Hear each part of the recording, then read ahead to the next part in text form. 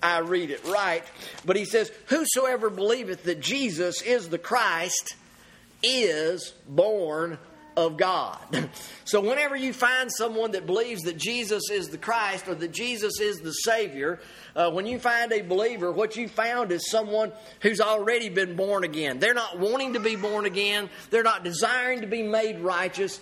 They are acknowledged as righteous and as born again children of God because they believe. Whosoever believeth that Jesus is the Christ is born of God, and everyone that loveth him that begot loveth him also that's begotten of him. Now that verse just simply means that if we love God, we ought to also love the brethren, is what it means. And we ought to love God's people, and we ought to act like that. So he tells us, as we were talking about in Romans chapter 5, Abraham believed God, and it was accounted to him for righteousness. And in Romans 5:1, then it says, therefore being justified by faith, we have peace with God. Now again, you've got to understand that, and again, you know, in today's world, you know, where so much teaching is just, you know, we need to love the Lord. We need to follow Him. And I'm not saying this is wrong or bad. I'm just saying we can be so shallow in our teaching to just say, you know what? I need to love God. I need to love my neighbors. I need to love this. I need to be doing good things. All that's true. Okay? But we can. But if that's all God wanted us to know about His work, He would have written 2 pages and said, here, go do it. And then, but He wrote this, He inspired men to write this whole book so that we might understand how God loved us, how He chose us. And I'm not talking about this little group of folks here in the room in the limit of that. I'm talking about how God loved the people out of every kindred, nation, tongue, tribe on the earth, even as He described Abraham and told him that his seed would be like the stars of the sky and like the sands of the sea.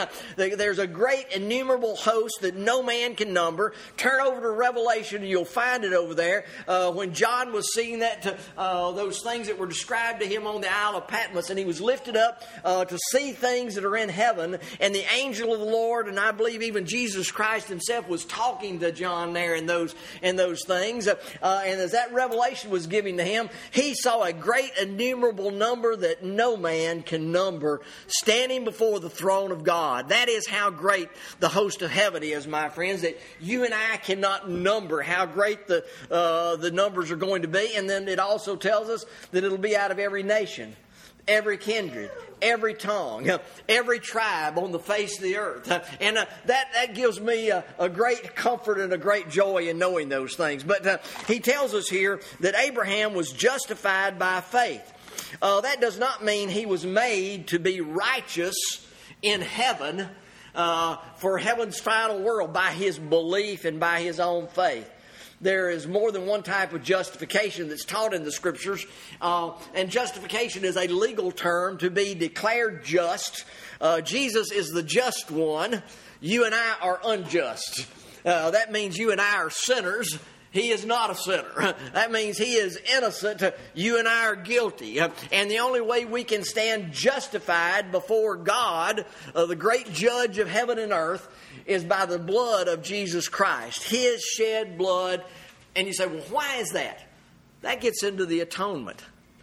And I'm telling you, it's taught all throughout the Old Testament, leads us straight over into the New Testament. That it tells us over there, without the shedding of blood, there is no remission of sins. That was taught in the Old Testament Scriptures, and it's taught in the New Testament Scriptures. And so, justification for our eternal heavenly home is by the blood of Jesus Christ. It's by nothing else. It's not by mine, your good works. It's not by our faith. It's not by our belief, but only by the blood of Jesus Christ. Now, our faith and belief are evidences that we are a child of God. And he says, Abraham gave evidence that he was a child of God because he believed God, and he had faith in God. He had faith. He leaned against that faith so much that he believed, and he had hope beyond hope almost. Because in the natural mind, and I want you to think about this just a little bit. The natural mind says heaven. Well, think Think about this. What people say today about Jesus Christ. The natural mind can't comprehend it. The natural mind says that's a fairy tale. That some man would be born of a virgin, and that he would come and he would die. He would shed his blood for. That's all just a story made up, right? That's what a lot of people say today. For the people that believe those things, they're delusional. Somehow they're not right. Something's not right with them because they believe all these strange things. But I'll tell you what. If I was Abraham and I was 100 years old, and people say, you know what, Abraham, you're going to have a child. And Abraham says, yeah, I believe that. They'd say, you are delusional. You're believing in fairy tales. But I'm telling you, time after time after time after time in the Word of God, we see God able to do what men cannot imagine is possible to be done. We can't even in our mind today, we can't even imagine in our minds that God created the heavens and the earth, set them in place, set them in motion, and maintains them and upholds them by the word of His power. So we have to come up with these things that, well, it all just evolved over millions of years and blah, blah, blah, and all these things. And then we all came from some animal somewhere, and so forth. I mean, it just goes on and on and on. Why? Because we cannot believe, or people do not want to believe the simple Word of God. So he tells us that Abraham believed God. And he was therefore being justified or declared just, declared to be righteous by his faith. He says we have peace with God. And so I'll skip on past that. I spent a lot of time on that last Sunday. And so he says... For when we were without sins, verse 6, Romans 5, for when we were yet without strength, in due time Christ died for the ungodly. For scarcely for a righteous man will one die. You find a good man, and we've seen this. You see this in battle many times. I'll tell you. I know Sister Marcia and Brother Bucky went to see this show. I don't know if others did. I'll just say it's a very bloody movie. I actually have seen this, but Hacksaw Ridge, and you see a man who time after time after time after time, without a weapon, because he was a medic in the service on Okinawa in World War II, he continually put his life into place. In the line of danger in order to try to save men off of that hillside. And not only did he do it for those that were his buddies, he did it for those that had treated him terribly throughout all of his training. He worked and put himself in the line of fire to be killed over and over and over again to get those men off that hill and get them down to the medics and get them down to the place where they could be done. The Bible tells us over and over again, he says, for scarcely for a righteous man will one die. You and I, we might say, I'd give my life for my wife and for my children and for my mama and for my daddy and for all those things. I would stand whatever might do. Why? Because I love them dear. But you let some stranger come along. Well, I know I'm sure he's a good guy, but I'm not sure I want to put my body out there in front of him to die for him. Jesus Christ died for us. And he says, not only this, he says, for when we were without strength, in due time, when we had no ability of our own, he says, in due time, Christ died for the ungodly. For scarcely for a righteous man will one die, yet peradventure for a good man some would even dare to die. But God commendeth His love toward us, in that while we were yet sinners, Christ died for us. Oh, I'm telling you, you can imagine all kinds of things, but Christ didn't just go around and say, I'm going to die for them because I can look down through time and see one of these days they're going to love me. That is not why He died for us. He died for us because He loved us and He cared for us and He loved us in spite of who we were. That's one of the amazing things that we look at. God commendeth His love toward us, and that while we were yet sinners, Christ died for us. Much more than being justified by His blood, we shall be saved from the wrath from wrath through him. I want you to, if you've got your Bible with you and you're listening, or if you're just listening to these words, listen to these words carefully. Much more now, being now justified, declared just by his blood, we shall be saved from wrath through him. He didn't say he offered to save you from the wrath if you would just believe, or if you would just confess, or if you would just accept, or if you would just be this or that or the other. He said through his blood we shall be saved from wrath through him. That means it's all, you almost get this picture. The path flows through him. Our salvation flows through him. He says if when we were enemies we were reconciled to God by the death of his Son, how much more being reconciled we shall be saved by his life. On one hand you'd say, man, that's great. Jesus Christ died. He shed his blood, and it's by his blood, his life's blood, that we're redeemed, that we're saved. But then he goes on and says, hey, much more than that. Not only are you saved from the wrath to come, but if when we were enemies, we were reckoned to God by the death of his Son, much more being reconciled, we shall be saved by his life. He didn't just die. He rose again. And because he rose again, you and I will have life too. And not only will we have life here, we'll have life there. And so he says, not only that, and not only so, but we also joy in God through our Lord Jesus Christ, by whom we have now received the atonement. Bing, I mean, just there's that word again. We have received the atonement. And if you don't go back, I am not going to go back and read for you Leviticus chapters 4, 5, maybe 6. I'd have to go back and think about that. And I'm not going to read for you Leviticus chapters 14, 15, and 16. But I'll say this. If you want to really go over and think about some of what I'm talking about, go especially read Leviticus chapter 16. Because Leviticus chapter 16 is the chapter where it lays everything out about the atonement that was made once a year in the Old Testament by the high priest.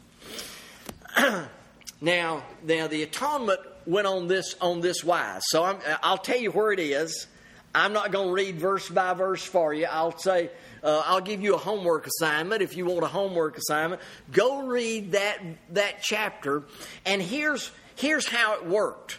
And in Leviticus chapter 16, he's told that this will be done. You can go back. There's chapters in Exodus, I think like 24, 25, all back in there. All of this stuff is being laid out, both in the book of Exodus when they came out of Egypt, and also then in Leviticus where he's laying out the priesthood.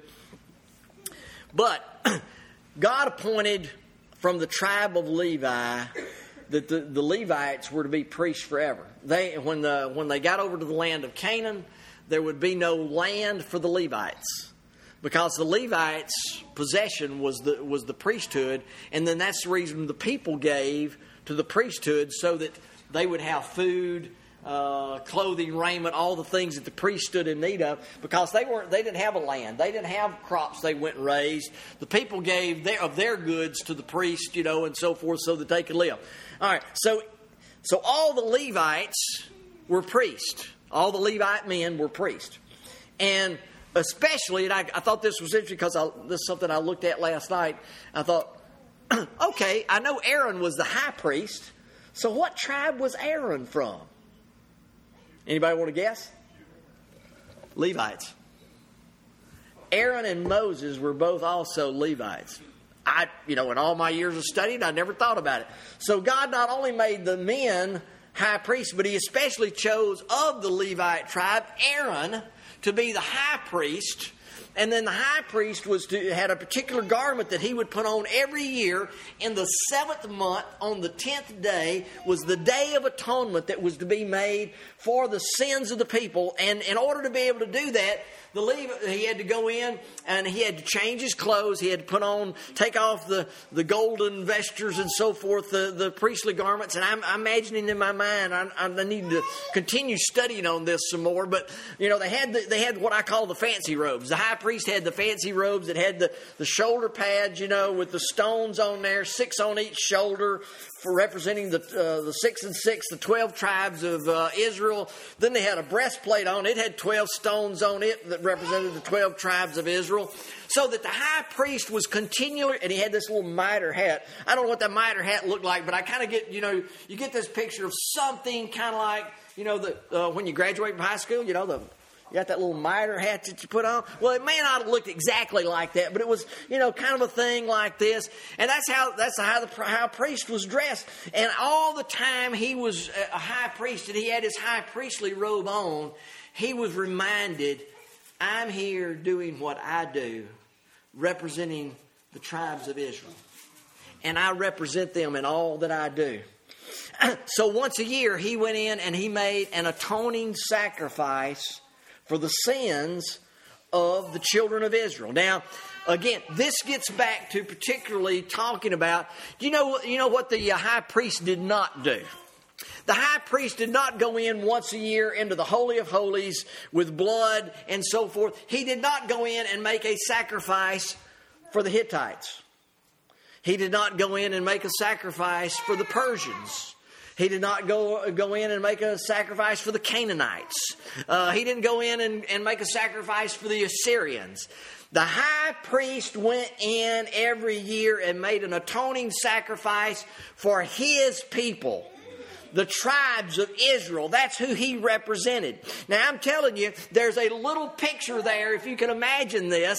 There's a picture there that Jesus Christ, when he was made a high priest, and he was called to be a high priest forever after the order of Melchizedek, because it is evident that he did not come from the tribe of Levi. He came from down through Isaac, Jacob, David, and we're all children of Judah, the tribe of Judah. And it's noted over here in the New Testament book of Hebrews, there's nothing said about there ever being a priest from the tribe of Judah. So how could Jesus Christ be made a high priest? Well, he was made one after the order of Melchizedek. Go read Psalm 110. You can read it. Or go back to Genesis. And that's where we'll look at this morning a little bit, because Hebrews references you back to Genesis. And it says Melchizedek was the one. Oh, y'all like this maybe, or maybe think about this. When I was doing the thing on Israel back a few weeks ago, I showed you some pictures of where we went up to Dan. Dan is up in the northern regions of the parts of Israel, and as we've been studying in Genesis, when Abraham's nephew Lot was taken prisoner by the kings, Abraham pursued him unto Dan, and there he had a battle and got Lot back. And on the way home, after having gotten all the spoil of the kings that had raided down in the tribe, in the valleys of Israel, he came, and along the way he encountered this fellow by the name of Melchizedek. And Abraham offered a tenth of all that he had in spoil that he'd received in battle. He offered it as an offering to Melchizedek, and Melchizedek blessed him. And there's some things in that that are interesting, because the Bible tells us that a person can be blessed. All of us sit around here this morning and say, you know what I want? I want to be blessed of God. I want God to bless me. Well, you know what? The Bible tells us that the lesser is always blessed of the greater. So a blessing comes from us, from God, because God's greater than we are. Sometimes we're able to bless other people because we've been blessed with things that we can do for other people because God's blessed us. And maybe we have things that are greater than what they have, and so we bestow some of our blessings upon them. Melchizedek, this strange, weird guy that appeared to Abraham over there in the wilderness came and he met, and Abraham praised him and gave a tenth of his offering to him, and Melchizedek blessed him. And then David tells us in Psalm 110, talking about the coming of Jesus Christ, that he will be made a priest forever after the order of Melchizedek. So his priesthood wasn't a earthly priesthood, if you'll allow me to put it that. That's basically what the Bible tells us. In other words, he didn't become a priest because his daddy was a priest. He didn't become a priest because his mother and daddy, his daddy and his daddy's daddy and his granddaddy were all Levites. And so the only reason you're a priest if you were a Levite was because you were the tribe of Levite. That was the reason. But Jesus Christ became a priest because God called him and appointed him to be a priest. Just like Melchizedek was a priest that had no father, no mother, no beginning of days, no end of life. This strange guy that the Bible describes to us over there says Jesus Christ is forever a priest forever after the order of Melchizedek. Now, there's some interesting things we could talk about that, and maybe we will. But anyway, I want to get back over there and talk about that 16th chapter of the book of Leviticus for just a minute, because that's where what the high priest accomplished was laid out. Once a year, what he had to do on this 10th day of the 7th month was, first of all, he took a bullock. And it says the bullock, that he went and sacrificed this bullock before the altar, before the congregation outside the tabernacle. He went and slayed this bullock, and he took the blood of the bullock and he put some on the altar, and he put some in front, poured it around the altar, and all these strange things. To me, there's some strangeness about all this. But all this bullock was to make an atonement for the priest. Because this priest was a sinner too. And as you go back and you read all those things, Leviticus 4 and 5 and 14 and 15, and you're reading all these things that had to be atoned for, I kept catching something last night that I'd never really seen before in there. And it says, if a man sin against someone else, or if a person commit a sin, and so forth, or if the priest commit a sin, and so forth, all throughout the year. And it says whether he knows it's wrong or he doesn't know it's wrong. And I thought, ooh, that is interesting. Because it did not matter whether he knew what he had done was wrong, or whether it came to his attention later that what he had done was wrong, or whether it ever came to his attention. If somebody became knowledgeable, in some cases even said, if a man had done wrong, he didn't know he'd done wrong, somebody else noticed he had disobeyed the laws and commandments of God. It was necessary for him to go make an atoning sacrifice anytime throughout the year.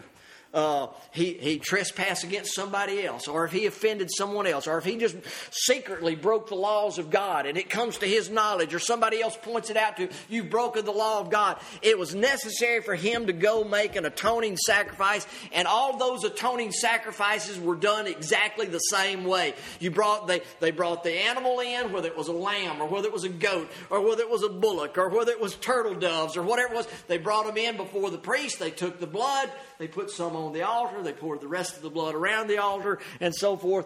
Now, when the high priest was making sacrifice for himself, he also had to go in, sprinkle blood in the Holy of Holies. There was things that had to be done there. All these atoning sacrifices were done exactly the same way. Little variation. I'm going to say it that way, but generally the sacrifice was made in the same place. So first of all, the priest had to go in and make a sacrifice for himself. He had to offer a bullock. Then he would bring 2 goats. And he would bring those 2 after he had changed his clothes, by the way. He was changing clothes constantly during this course of this Day of Atonement, washing himself off. You think about some guy butchering animals. I mean, he's getting blood all over him continuously.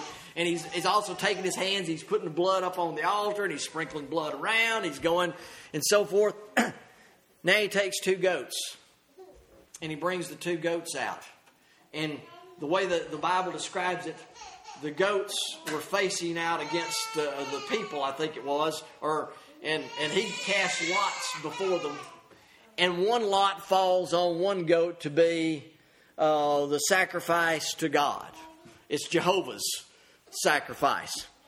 The other one is called the scapegoat. This scapegoat is then the one falls on the goat to be sacrificed to God. He takes him, does the same thing. He slays that one, takes the blood, sprinkles it around, all this stuff. Then he goes in and takes some incense and puts it on, takes some coals off the fire of the altar, puts it in there, goes behind the veil, so that the smoke covers the mercy seat on top of the Ark of the Covenant, because that's where God's going to appear to him at. And he takes that blood, and he sprinkles it down the mercy seat. Then he goes in. Then he comes back out. Then he tells someone to go and take that goat. Then the scapegoat, the priest lays his hands on the scapegoat. And over this scapegoat, he confesses all the sins of Israel. But he doesn't kill that goat. The one that has all the sins of Israel confessed on it is let go out into the wilderness, led out into the wilderness by a man. And it says into a land to never be returned again, to a faraway land. I'm going to tell you, my friends, Jesus Christ was our scapegoat. Jesus Christ was the one that had all the sins of Israel, all the sins of you and I, laid upon him. And I'll tell you, he carried them off into a land, my friends, of forgetfulness, never to be remembered, never to be seen anymore. And not only that, not only was he the scapegoat, he was also Jehovah's sacrifice, because his blood was shed by that other one. So he becomes that. He becomes both the scapegoat and the goat that was sacrificed. He also was the high priest, like Melchizedek, going in, and he was the one making the offering. So when the Bible tells us that Jesus Christ is our all in all, I mean, my friends, he's not only the mediator of the new covenant, he's the one that you and I offer our prayers to. He's the one that sacrificed himself, shed his blood. He's the one that offered his own blood before God in the holy place. He's the one that did all of these things that he might redeem us. Now, I was going to go through some things related to Hebrews chapters 3, 4, and 5, and 6, and all those things. But I think what I will do is move over to some things that we find in the 8th chapter of the book of Hebrews, and we'll just kind of begin there, and hopefully we can get over to some things in 9 before we finish up, because time's getting way gone on all this information this morning. So anyway, in Hebrews chapter 8. It says, now of the things which we have spoken, this is the sum. We have such a high priest who is set on the right hand of the throne of the majesty in the heavens, a minister of the sanctuary of the true tabernacle, which the Lord pitched and not man.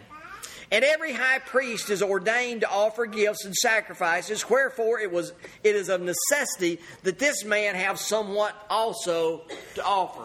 Jesus Christ was made a high priest forever. And you can go back and read through Hebrews 4, 5, and 6, and we may cover that in a coming Sunday or so. But he was made forever a priest after the order of Melchizedek. And Melchizedek was this strange guy found in Genesis over there that Abraham offered sacrifices to. And the Bible describes him here, and maybe I will go back over to Hebrews 7.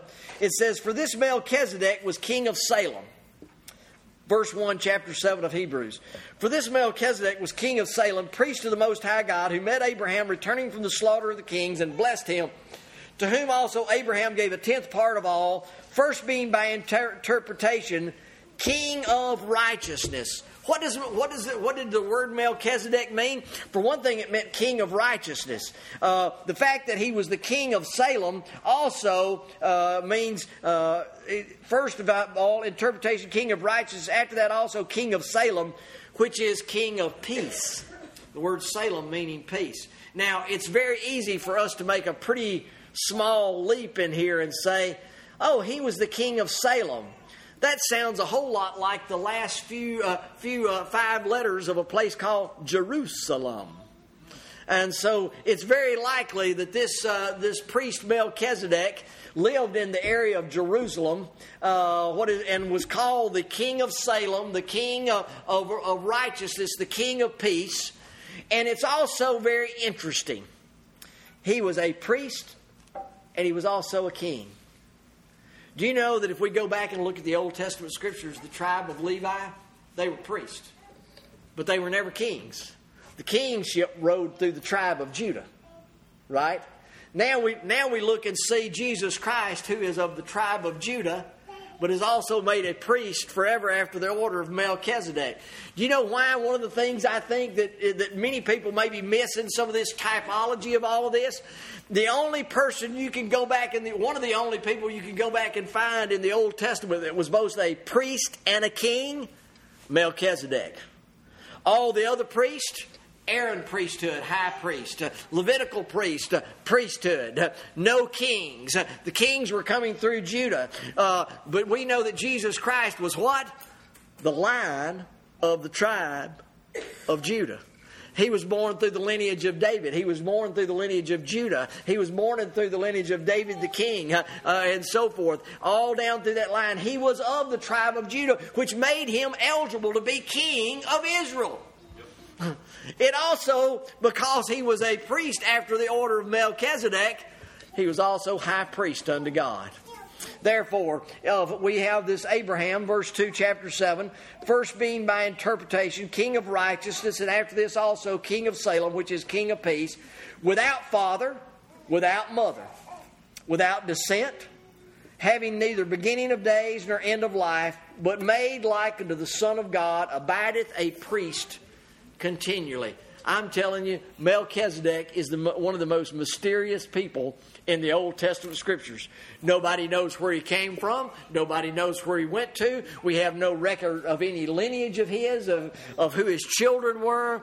But he was a king and a priest to God, and he was such a great revered man that Abraham, the father of the children of Israel, went and paid homage unto him and gave him tithes and offerings, and he blessed him there in that place. Now consider how great this man was, unto whom even the patriarch Abraham gave a tenth of his spoils. And verily they are of the sons of Levi, who receive the office of the priesthood, have a commandment to take tithes of the people according to the law, that is, of their brethren, though they come out of the loins of Abraham. So he tells us here, it's interesting, you know, the children of Israel were constantly going and making tithes to the Levitical priesthood. That's what the law commanded them to do. He says, the writer here in Hebrews says, but you know who the Levites paid tithes to? They paid tithes to Melchizedek. You say, how did they do that? In Abraham. They were in Abraham because that was his descendants. So they were in Abraham in that sense. And so when Abraham paid tithes to Melchizedek, the Levites paid tithes to Melchizedek. So he says, but verily they are of the sons of Levi, who receive the office of the priesthood, and have a commandment to take tithes of the people according to the law, that is, of their brethren, though they come out of the loins of Abraham. But he whose descent is not counted from them received tithes of Abraham, and blessed him that had the promises. Here was the man that had promises of God, that in him shall all the nations of the earth be blessed, and the seed of the woman was going to come through the blessings of the lineage of Abraham. Yet this man was being blessed by this man Melchizedek. You say, Abraham's a great guy. He's a guy that God blessed in particular and gave covenants to. Yet Abraham's going and making tithes to him, and this man is such a great man. He's blessing Abraham. Who is this guy? Well, we don't know. I mean, we really, really, really do not know. I know sometimes people say, well, that's really just an Old Testament appearing of Jesus Christ. Well, that would work up until a point, except for the fact Jesus Christ was made a priest after the order of Melchizedek. It would seem strange for him to say that he was after the similitude of Melchizedek if Melchizedek was him. That would be like he's of the similitude of himself. Well, so I don't think that works too well. So he tells us here, hear men, And without contradiction, the less is blessed of the better. Verse 7 of Hebrews 7. And here men that die receive tithes, but there he receiveth tithes of whom it is written that he liveth. Melchizedek was written as a man that almost didn't die, yet he was receiving tithes. And as I may say so, Levi, who also receiveth the tithes, payeth tithes unto Abraham, for he was yet in the loins of his father when Melchizedek met him. If therefore perfection were by the Levitical priesthood, for under it the people received the law, what further need was there another priest that should rise after the order of Melchizedek and not be called after the order of Aaron? So he said, if the Levitical priesthood was how we were being made whole through all their sacrifices that they were making, why would we have to have another priest over here after the order of Melchizedek? And the answer is you wouldn't. There would be no need for another priesthood if all the Levitical priesthood was making everything perfect. But he says, for the priesthood being changed, there is made of a necessity also a change of the law. For he of whom these things are spoken pertaining another tribe, of which no man gave attendance at the altar. For it is evident that our Lord sprang out of Judah, and out of the tribe which Moses spake nothing concerning priesthood. And it is yet far more evident that after the similitude of Melchizedek, there riseth another priest. For it is not after the law of carnal commandment, but after the power of endless life. It is the one that has power over all things, my friends, that gives the commandment that Jesus Christ will be made forever a priest after the order of Melchizedek. So I would go on through some of those things, but I will skip across now to the 9th chapter, skipping across the 8th chapter of the book of Hebrews, to get to this. For then verily the first covenant had ordinances of divine service and a worldly sanctuary. For there was a tabernacle made, the first wherein was the candlestick and the table and the showbread, which is called the sanctuary. And after that the second veil, the tabernacle, which is called the holiest of all, which had the golden censer and the ark of the covenant, overlaid round with gold, wherein was the golden pot that had manna, and Aaron's rod that budded, and the tables of the covenant. And over it the cherubims of the glory, shadowing the mercy seat, of which we cannot speak particularly. Now, I want to give you this little thing to go with some of this. We talk about the atonement. I said last week, atonement means covering. It's also a reconciliation. Do you know the other word? One of the other places in the Old Testament where the word atonement is used, but not translated atonement. It's the pitch that was put on the outside of the ark in Genesis chapter 6. When the Lord told Moses to pitch or to cover the ark is wherein was God carried his people to the other side of the flood, and it had to be covered or atoned for on the outside. It was covered with pitch, which was an atoning covering for that ark. That's very interesting. That atonement, there was atonement shown there in the old ark. Also, then the word mercy seat, which is the covering of the ark of the covenant, where the blood was sprinkled. That word mercy seat is not the exact same word as atonement, but it's also like a related word. I mean, it's spelled slightly different, but it's a word related. So that word of mercy seat and atonement and the pitch that covered the outside of the ark are all kind of a family member of the same word. And so he tells us now this, that the mercy seat, which is there, which was overlaid round about the manna, which was in the pot, and the Aaron's rod that budded, and over it was the cherubims of glory overshadowing the mercy seat. Now when these things were thus ordained, the priest always went into the first tabernacle, accomplishing the service of God. And into the second, the high priest alone once every year without blood, not without blood, which he offered for himself and for the errors of the people. The Holy Ghost, this signifying the way into the holiest of all, was not yet made manifest, while as the first tabernacle was standing, which was a figure for the time then present, in which were offered both gifts and sacrifices that could not make him that did the service perfect. All the blood of bulls and goats and the ashes of a heifer could never take away their sins. There was something else needed, and it was the blood of the spotless Lamb of God, the same Passover lamb that's typified back when the children of Israel were set free from the land of Egypt. That spotless lamb had to come and shed his blood for them. He says this one stood in carnal ordinances, but Christ, verse 11, Hebrews 9, but Christ being come a high priest of good things to come by a greater, more perfect tabernacle, not made with hands, that is to say, not of this building, neither by the blood of goats and calves, but by his own blood, he entered once into the holy place, having obtained eternal redemption for us. You know what? The priest had to go in every year. 10th day, 7th month.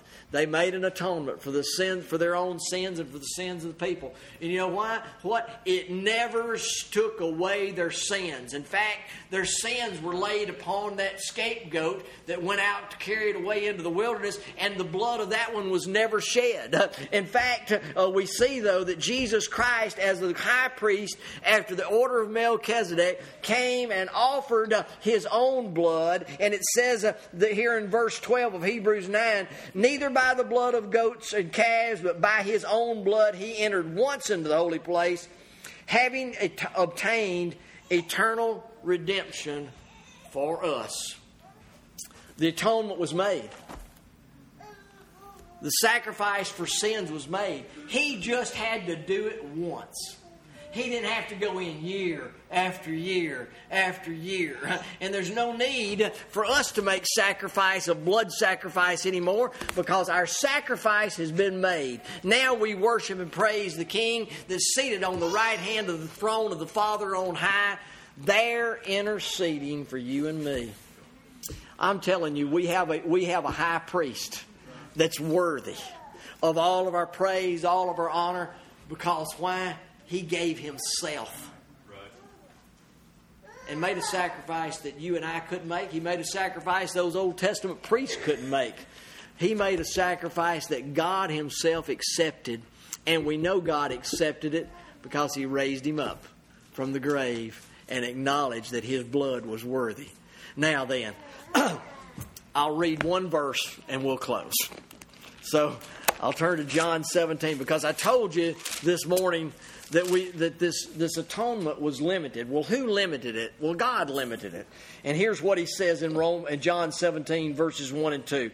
And these words, now think of Jesus Christ. He's about to go make this atoning sacrifice, and he's going to be crucified on the cross. And the night before that, he's praying his, what I'd almost call a high priestly prayer.